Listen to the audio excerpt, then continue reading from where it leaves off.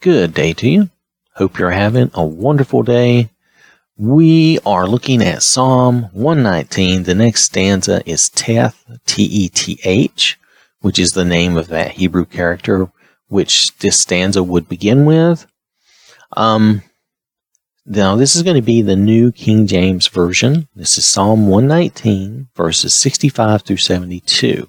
Now, there are a lot of stanzas to this psalm, and I think while some of the themes are similar, I think each one can stand on its own. And so I'm doing these like one stanza at a time because I find them really worthy of our attention. I find them to be truly sincere and important. So, this is Psalm 119, verses 65 through 72. You have dealt well with your servant, O Lord, according to your word. Teach me good judgment and knowledge, for I believe your commandments. Before I was afflicted, I went astray, but now I keep your word. You are good and do good. Teach me your statutes. The proud have forged a lie against me, but I will keep your precepts with my whole heart. Their heart is as fat as grease, but I delight in your law. It is good for me that I have been afflicted, that I may learn your statutes. The law of your mouth is better to me than thousands of coins of gold and silver. Afflictions or trials or times of trouble, they come to us in this life. We're going to have them. You know, the Lord Jesus, He said that we're going to have times of trouble and hard times. You know, there are times, though, that teach us, they challenge us to learn. We learn how to deal with those issues or problems. We learn how to deal with them in such a way as to remain faithful and to strengthen our faith. That's one of the reasons we are told to rejoice in our trials, because they improve us. They can improve us. Now, admittedly, you can also use our trials as excuses to fall away from the Lord. But that's not really the idea or the purpose.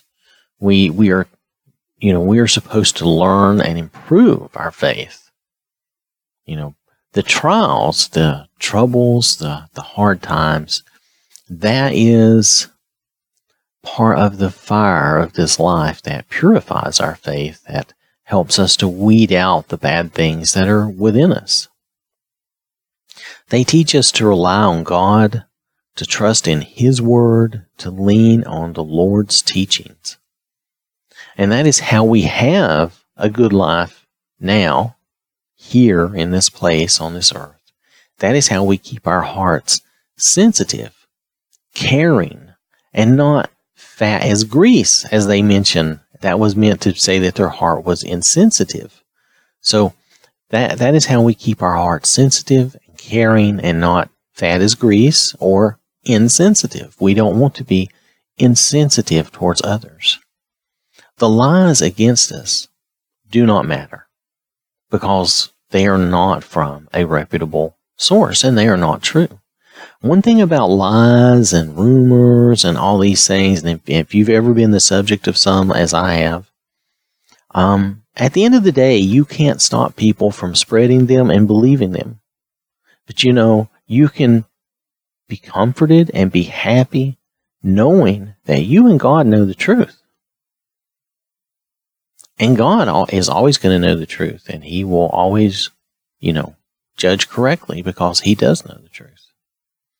So to me, that was always important to me to know that, well, you know what? God knows the truth. God knows how things really are. And I always found great comfort in that. And I hope if you're ever the subject of such an attack or slander, that will be of comfort to you, because we can't always control other people, what they do, what they say. But let's continue to seek God's judgment and wisdom, for the Word of God is better than all the riches in this life. And you notice that's what this last verse in 72, the law of your mouth is better to me than thousands of coins of gold and silver. And that's really all I'm really just kind of repeating the psalmist. For the word of God is better than all the riches in this life. And we know that to be true. All the richness, all the fullness of life. If you say, I want to have all the money and all the property and all these things, that does not bring you happiness. That will never bring you happiness. You can travel around the world, but you're always taking your problems with you. The reason is we are usually our own problem. We create, or just within us, we have and carry with us our problems. So all the riches in the world aren't going to solve those problems, those attitude problems, those hard heart problems, those selfish problems. Those problems, really you need the Word of God to solve a lot of those problems, to do the self-examination you need to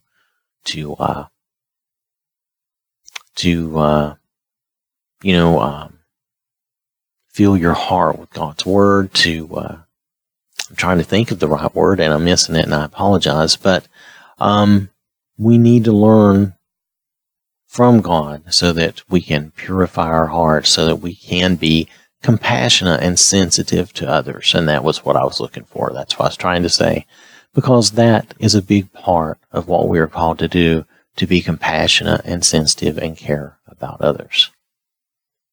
So, I want to thank you for listening. Hope you have a wonderful day. May God bless you and keep you safe. And remember, God loves you.